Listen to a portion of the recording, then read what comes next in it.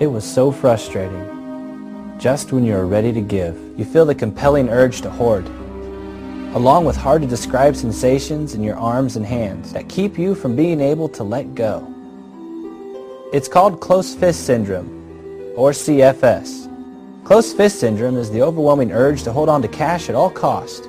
This can lead to some very difficult situations, making normal, daily events a major obstacle. CFS can turn a bad situation into a nightmare. License and registration, please. My doctor said CFS is a recognized medical condition, and then he said something else. Generous. He said generous would help relieve those CFS symptoms that keep me from giving. He told me what to watch for, that generous may cause you to give more money away than is financially responsible, or to prematurely cash in your 401k. Tell your doctor if you experience these problems. Do not mix alcohol with generous, or you will lose the shirt off your back. Side effects can include bankruptcy, foreclosure, and living in a van down by the river. Most participants were not bothered enough to stop taking generous. Ask your doctor if generous can help you overcome CFS and get you giving again. The reading's taken from Malachi, chapter 3, verses 6 to 12, and you can find it on page 683 in the ESV Bibles in the little sleeve pockets behind the chairs. For I, the Lord, do not change. Therefore you, O children of Jacob, are not consumed. From the days of your fathers you have turned aside from my statutes and have not kept them. Return to me, and I will return to you, says the Lord of hosts. But you say, how shall we return? Will man rob God? Yet you are robbing me. But you say, how have we robbed you? In your tithes and contributions. You are cursed with a curse, for you are robbing me, the whole world, or the whole nation, of you. Bring the full tithe into the storehouse, that there may be food in my house, and thereby be put to the test, says the Lord of hosts, if I will not open the windows of heaven for you and pour down for you a blessing until there is no more need. I will rebuke the devourer for you, so that it will not destroy the fruits of your soil, and your vine in the field shall not fail to bear, says the Lord of hosts. Then all nations will call you blessed, for you will be a land of delight, says the Lord of hosts. This is the word of the God. If you have spent the vast majority of your Sundays hanging around this popsicle stand for the past year or so, you may have noticed a pattern. I don't do a lot of sermons like 3 keys to a healthy marriage, or how to reach the unreachable, or finally, the secret recipe for happiness in life. Not that there's anything wrong with those, and if I did do one of those, I would dress up like Bobby Flay from the Food Network. Instead, you may have noticed that I usually take a book or significant portion of a book of the Bible and preach through it. I want to share with you briefly why I do that. I think it's important for this morning. First, God has sovereignly set up His Word to read like this, and not like one of those Bible promise books. I love those things. We actually have one, hanging around on the coffee table, what to do when you're anxious. Those are great. But God has not set up His Word that way. Instead, we know that it was studied and read by those in the New Testament through books. For instance, the book of Hebrews we know is a sermon. It says at the end of it, it's a word of exhortation. And we know that the letter to the church at Colossus, or the Colossians, was then given to other churches, the churches of Laodicea, and to be read before everybody. That's how they went through the word. Secondly, we preach through a book because I think it gives everyone a visible example as to how they can also read, understand, and apply God's Word just by reading through it. Yes, even without a workbook, devotional, or one of those e-verses of the day, right? We get to our inbox. Nothing wrong with those things. But we can actually read through God's Word. Not that it's easy. It's very difficult sometimes to understand. But when we only get little verses here and there, when that's our only diet, it's our only meal, we miss the context, the bigger picture, the themes, the patterns that God is wanting to show us of what He does in His people's lives. It also, though, and this is most important for this morning, going through a book forces us as a church body to grapple with hard passages and hard topics. And it forces me as a pastor to preach them. Now believe me, I know that tithing/giving is like the leper of Christian sermons. All right? And you don't want to see it coming. Right? Unclean! Unclean! Right? Faith, hope, and love are the holy trinity of preaching topics, uplifting sermon topics. And the greatest of these is love. Then giving, hell, probably divorce is the unholy trinity of preaching. And the worstest of these things is giving. Right? Because as we know, money even contributes to people going to that place down there, as well as people's marriages falling apart. Now I realize that some of you may have even invited a friend this morning, and so you have won the anti-lottery, all right? You have basically, the military draft lottery this morning. You're like, what are the chances? I bring them, and it's going to talk about giving. Gosh. But this is what happens. When you go through a book of the Bible, voila, it shows up. Well, this is the book of Malachi, which mostly consists of people's questions to God and God responding and answering to them in turn. And we're in the middle of these disputes. There's disputes going on throughout this book, and we're in our fourth dispute, which is over what is fair and just. The people are thinking God's not being fair, so they're going to talk to him about it. And the question for this morning, or really two questions, are buried in verses 8 through 9. Keep your Bibles open this morning. We're going to need them. This is a tough passage. 8 and 9, return to me, God says. And they basically say, okay, well, how are we going to return? And God says, well, let's see how you've offended me. You have robbed me blind. And they ask, well, how have we robbed you? Now, are God's people genuinely confused as to how they need to repair their relationship with him and what they've done wrong? Not so much. All right. Basically, they're playing coy with God. As one commentator put it, it's sort of this half-hearted defensive protest of innocence. What do you mean we need to return? We haven't done anything wrong, right? Even though we've been through 3.5 chapters of this book, and we know that God's people have done wrong, sometimes it feels to a person that they've done their part. They've made the corrections, they've done enough. And we can relate to this, right? Lord, I've done my part. All right, we're good. That part may be having a quiet time, might be attending church. It could be doing a kind deed or favor for someone in your workplace. It could be spending quality time with your kids. Lord, I've made my corrections. I've done my part. Well, the truth is, as someone is growing in Christ, they actually see their sin more, not less. They see their need for God's grace and forgiveness more because of their sin, not less. But even still, during such times when we don't really see anything, we might ask, where do I look when it feels like I haven't done anything wrong? And that sort of summarizes the questions of God's people and our question for this morning. Where do I look when I really haven't done anything wrong? Or at least it seems that way. And God says, look at your checkbook. The quickest way to return your heart to me is by giving to me. This morning's sermon, in a nutshell, if I can summarize it for us in a nutshell, it's this: be generous. This, by the way, I've tried to set a record for the shortest, in a nutshell, I've ever had in this church.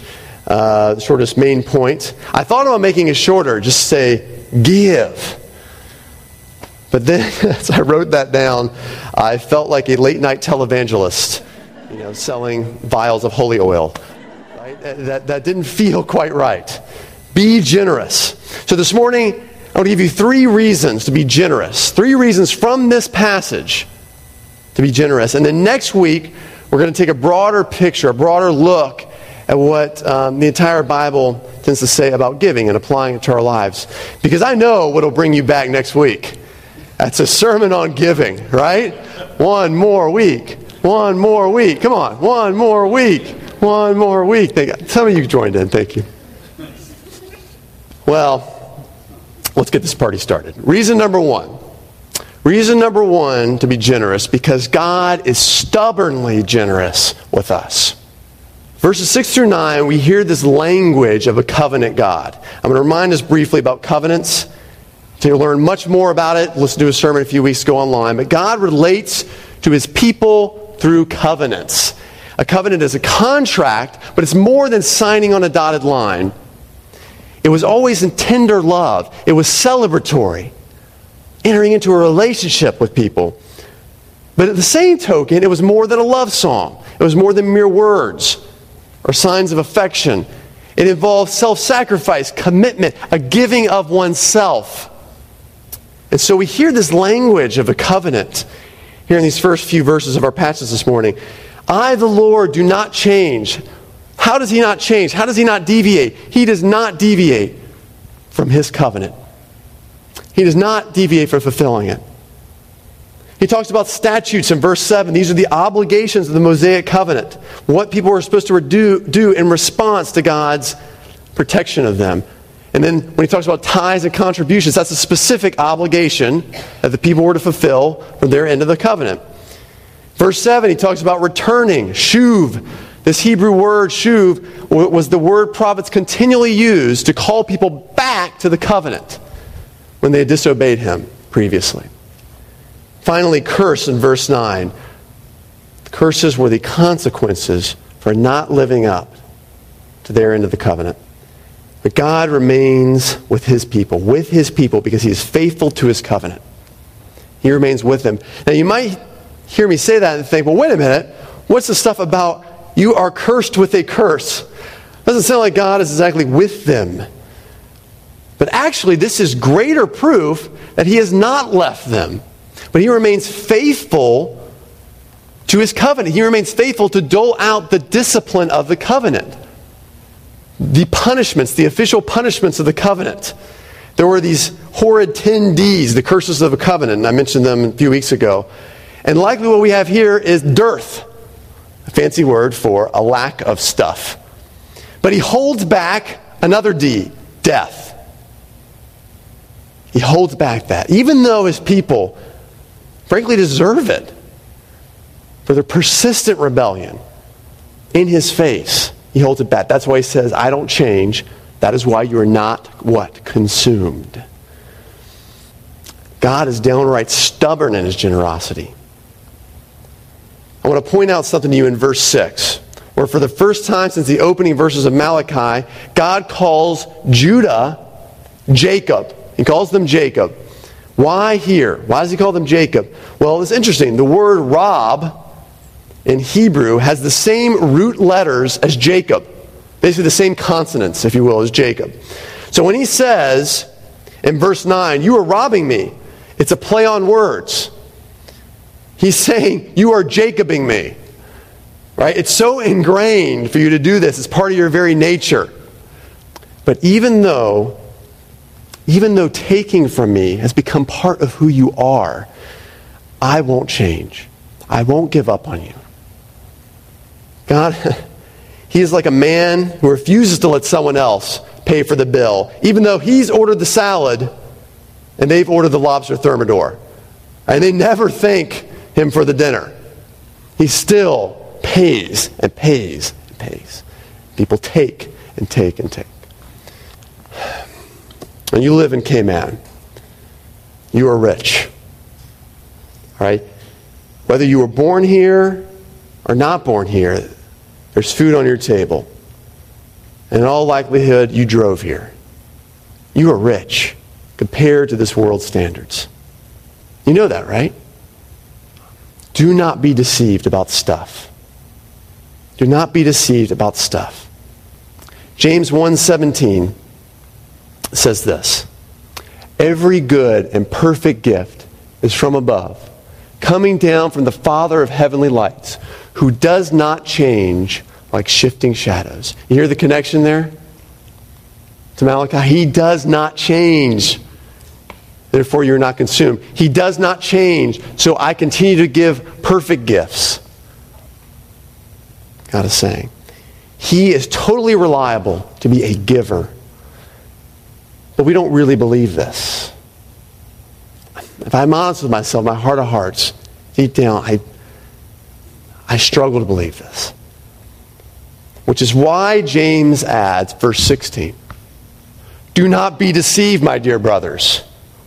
Every good and perfect gift comes from above. James knew that in his next statement of truth, he would have to preface it by saying, don't be deceived.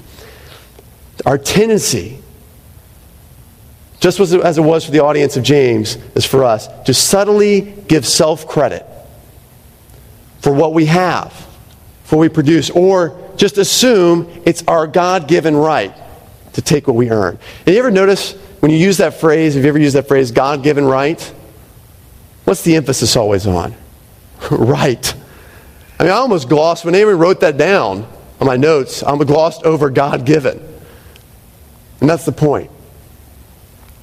We got to the point in our lives where God-given is not really a reality that we consider.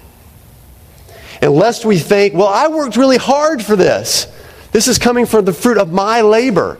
God says this in Deuteronomy 8:18.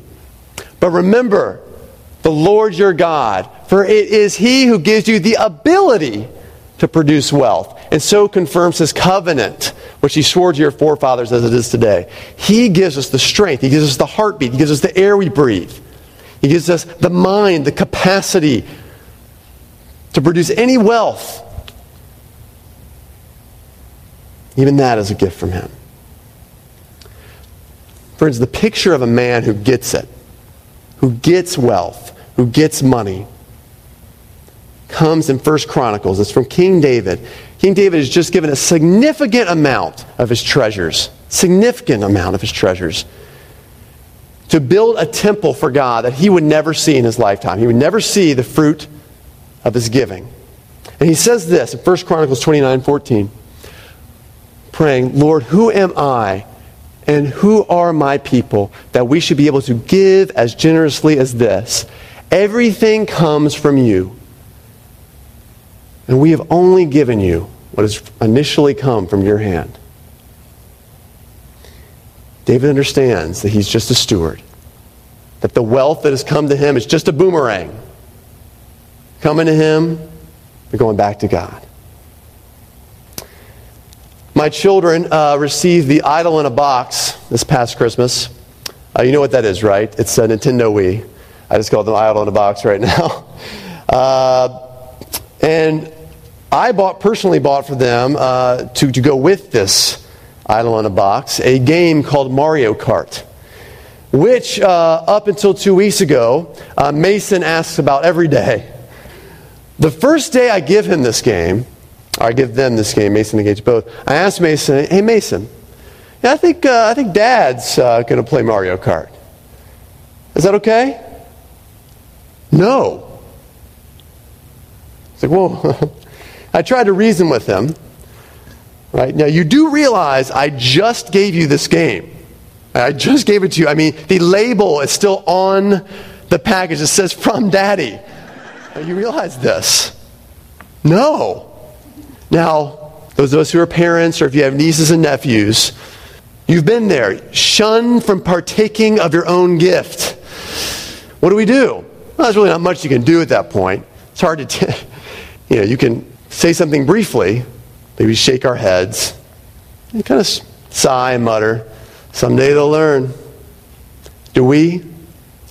You think our Heavenly Father might be looking down, saying the same thing about us? Someday they'll learn. Reason number 2, to be generous. Okay. So that your pastors never aim to appease you. Verse 10, beginning of verse 10 says this, bring the full tithes into the storehouse, that there may be food in my house. Why was it so important for God to have food in His pantry? Now, Malachi appeared, and by the way, it's so important because his priests ate in the pantry. I'll get to that in a moment.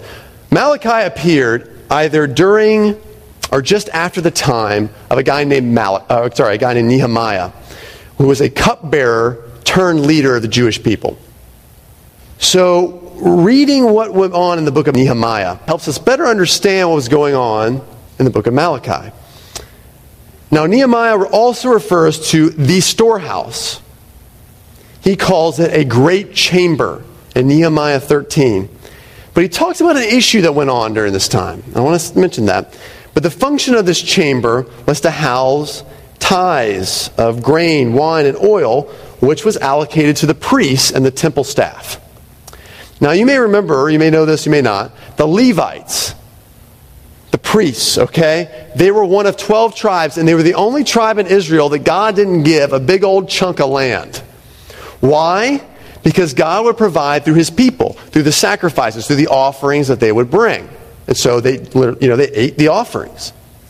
Similar to today, Galatians 6:6, Paul says this, one who is taught the word must share all good things with the one who teaches.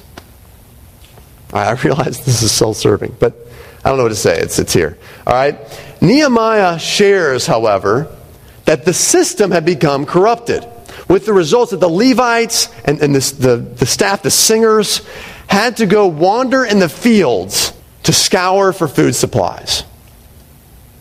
It's no wonder then why priests, remember in Malachi, were so tempted to accept offerings in any condition, even if they weren't pure, even if they were blemished, even if they were tainted. Remember in chapter 1, they accepted them. The priests would look the other way during worship. People would bring their sacrifices, and even though they were the sloppy seconds, the priests would kind of look the other way. They wanted to eat something. And that's not to excuse the priests. I mean, they still could have trusted the Lord. I believe truly God would have provided for them. But you understand why they'd accept anything. No one wants to leave their family at 7 at night to go rummage in the fields for food. The application today becomes clear. When God's people persistently fail to show generosity, those whom he has chosen as under-shepherds will be tempted to accept anything. Now, I'm thankful that I'm not personally in this situation. I mentioned before, we're incredibly generous in this church. But this is a temptation for many pastors who are squeezed by the people in their church. Not by all people, but certain people, they're squeezed with regard to money. It's sort of an undercurrent in certain churches where everyone kind of knows, especially on leadership teams or on elder boards or pastors. They know, if that person leaves the church, we're in trouble. Their wallet goes with them. And vice versa. Sometimes a person is becoming enamored with their money. It's a source of power. And they know, honey, I don't think he'll do that. He knows if he offends us, we'll leave. And with us goes our money. This is sad because it's corrupted so many churches, friends. You don't want your preacher spewing out of his mouth nothing but cotton candy. All right? He better tell me what I want to hear. You don't want that. Because you know what? Too many soft words create hard hearts. And sometimes we need hard words to create soft hearts. You don't want your preacher just aim to appease you.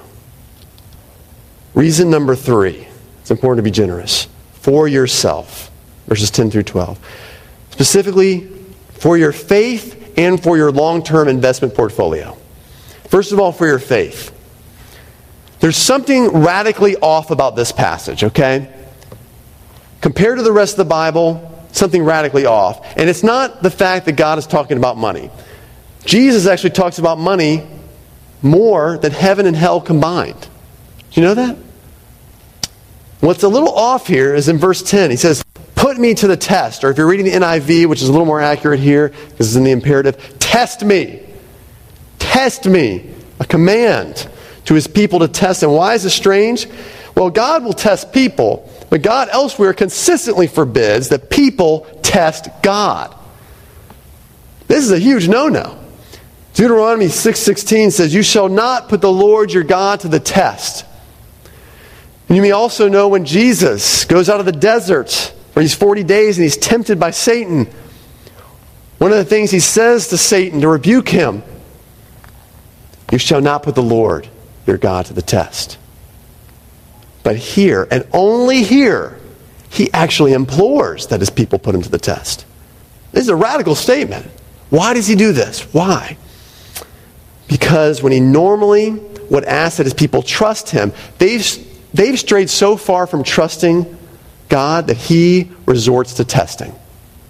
In other words, he wants them to test that they may trust. He wants to kind of shock their system. His people don't lack trust or faith. They just put their faith in something else, in this case, money and possessions. So he's saying, okay, test me. Test me with just the bare minimum of what you trust the most. How will God show his trustworthiness? We see here in the remaining passage, starting in verse 10, look, I will open the windows of heaven for you, pour down for you a blessing until there is no more need. I will rebuke the devourer for you, so that it will just not destroy the fruits of your soil, and your vine in the field shall not fail to bear fruit, says the Lord of hosts. Then all the nations will call you blessed. You will be a land of delight. How are these verses often used? Unfortunately, in a lot of Christian history and even nowadays, they're often used as a magical formula to get God to make you rich. This strain of teaching is rampant, friends. We need to be aware of it. It's rampant, especially on television. And it suddenly makes God, notice, the means to wealth and security. I want to give you one minister's quote regarding these verses. He said this, in tithing, you are laying the foundation for financial security and abundance in this life. You're establishing deposits with God, which can be used whenever you need them. Friends, that isn't a covenant with God. It's magic. The idea that if you say some spell, if you do something, it makes God do something to you or for you. The mistake in this line of thinking, there's two mistakes. Mistake number one is they miss the end of verse 10, where God says, I'll pour down for you a blessing until there is no more need. Notice that. No more need. In other words, God gives for need, not for greed. Remember, you have priests scrambling around through fields for food. You have some sort of crop-destroying pest that he calls the devourer here. God will radically turn hearts and circumstances so that people have enough, not SUVs and flat screens. The second mistake is it assumes that we're still under the old covenant. The idea that God will make you rich if you give. As soon as we're still under that old covenant. Now, the blessings of the old covenant, basically summarized in Deuteronomy 28 through 32, are life, health, agricultural abundance. We see that here, right? Prosperity, respect. We see that here as well. You will be called a land of delight. Security. But with those blessings of the old covenant come the obligations. All those things we couldn't live up to until Jesus came. And he gave us this new covenant. The blessings of which are forever forgiveness and knowing God personally. It says in Jeremiah 31 of the new covenant, no longer will someone teach someone about me, but every person will know God. Every person from the least to the greatest will know me intimately, face to face. So what we can say is that by being generous will increase knowledge and intimacy with God by faith. Your faith in him, your knowledge in him, your intimacy will increase. We can say that, and that is an awesome blessing. In Matthew chapter 6, Jesus says two pretty huge things about money. He says basically you can use money to invest in a permanent bank account in heaven. And he also says what you spend your excess cash on is what you give your heart to. It's what you'll give your heart to. You know, we often, I think, walk away, and I do this too. You know, I want to walk away from sermons or from the Bible with something real practical, right? You want something you can sink your teeth into, you can go home saying, yeah, I can apply this to my life. Is there anything more intensely practical than this? If you wonder, man, I'd love to care more about the things of eternity, the things of God, the things of eternity, The solution is really practical.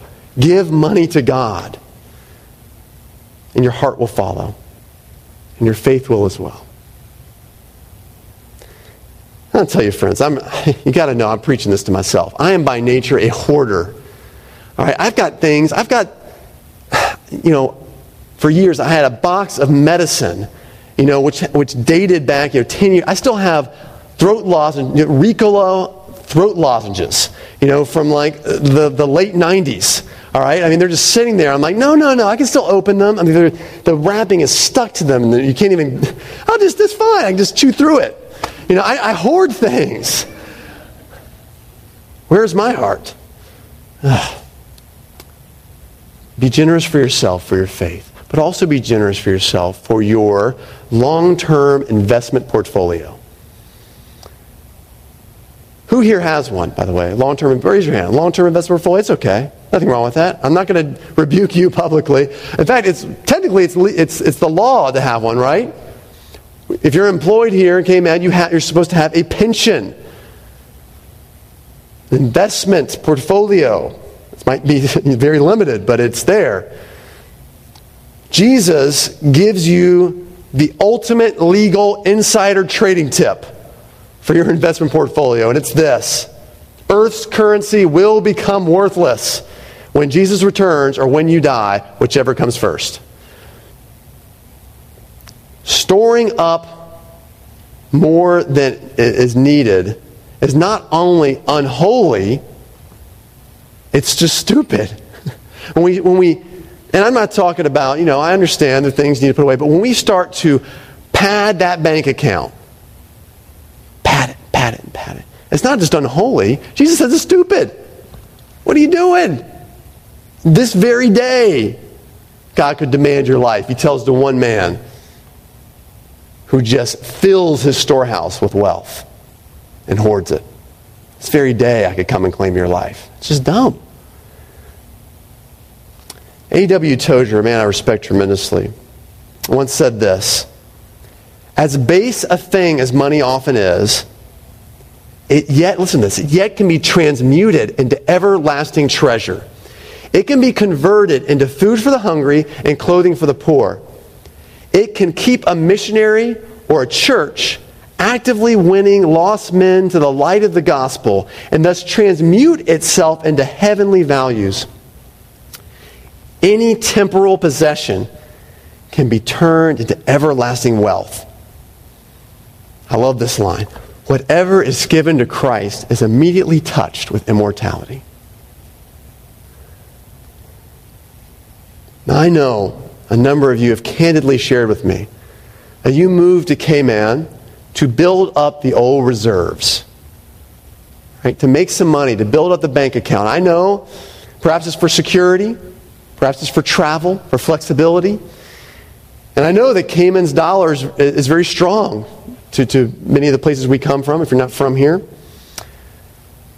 And while there's nothing inherently wrong, I don't want to communicate, there's nothing inherently wrong with you making money, you are on dangerous ground when a chief goal of being anywhere centers around money. Where is your heart? Jesus says it can't be both with God and with money. So I want to encourage us. Start by trusting God with the minimum. Start by trusting God with the minimum. For two reasons. That's what we see, first of all, in this passage. When he says full tithe in verse 10, that literally means the 10th part. The full 10th part. Now, that wasn't all that the Israelites were asked to give. That's what they asked to regularly give. The 10th part covered food and other necessities for the priests, and every 3 years went towards those not self-sufficient, i.e. the poor. With all the various festivals and miscellaneous covenant obligations to give, the best estimate I've read, is that the average Israelite was basically to give 21.7% of their income. God's very specific. He doesn't say it that way. He puts different things in different places. 21.7%. But, and I'm not saying you need to get out the calculator with your check this week and do that. But God actually is wisely, lovingly patient with his people, and he challenges them to what? Give a 10th part. He knows that's going to be radical for them. The other reason to start there is in the wisdom of those who do give generously in the Church Universal. While in seminary, I did some research at polling folks who love to give. They had a gift of giving or they just love to give. And I'm talking about folks here who give 30, 50, even 80% back to God. Yeah. God, it was interesting, God would continue to provide for these people in extraordinary ways. Sometimes above what they gave. But you know what was common? What each of them had in common? Virtually all of them had in common. All started by giving that 10th part. Almost all of them started by giving that 10th part, and they felt stretched to do that as a discipline in their lives. That's where they started. And that erupted into this life of generosity. Now, some of us hear that and are like, well, that's not encouraging to me. I don't want to start with the 10th part and, 50%. I don't want that to happen. That's not the point. The point is God released and he freed them to give. Freed them of that idol in their life. I want to close with this. My boys and I, Mason and Gage and I, compiled a list that I want to share with you this morning of some things we observed. I'm going to read this to you. 2 boats, a vacuum cleaner, a Dell Dimension 4100 desktop with Pentium 2 processor, a tractor, 2 Yamaha boat engines, and a lovely sliding glass door with ornate cast iron interlaying. Where do we find these things? We took a trip to the dump this week. By the way, a frightening road to drive down. I don't know if you kind of look down that road if you go on Esterly Tibbetts. It is frightening. If I get a flat tire on that road, man, I'm going to lose my child rearing privileges for 2 weeks. In fact, here's a picture of the boys. Can I show a picture? There they are. Next to an old Burger King sign, home of the Whopper. We went to the dump. We saw these things. Good things. I explained to the boys, the people save up what they do have, and they spend even what they don't have on these things, guys. Then they get something else. Is that very smart? If you could spend money on something that would last forever, guys, would you? Yeah. I went on to explain to them, it's not just people's stuff. But because it's their stuff, a lot of people's hearts really end up at the dump. Because that's where their treasure was. Singer, you know him, Tony Bennett, once sang, "I left my heart in San Francisco." My fear for many of us, at the end of our lives, our song will be, "I left my heart at the dump." Will that be you? Let's pray. Lord Jesus, I confess maybe more than any sermon preached this year, Lord, this is a sermon you directed towards me. Father, I have robbed you. I've robbed you. When I do give, I'm often a grudging giver. But Father, you have given us, through your word, these great reasons to give. The supreme one being, you are stubbornly generous for us. Not just through being with us, but being with us through Christ.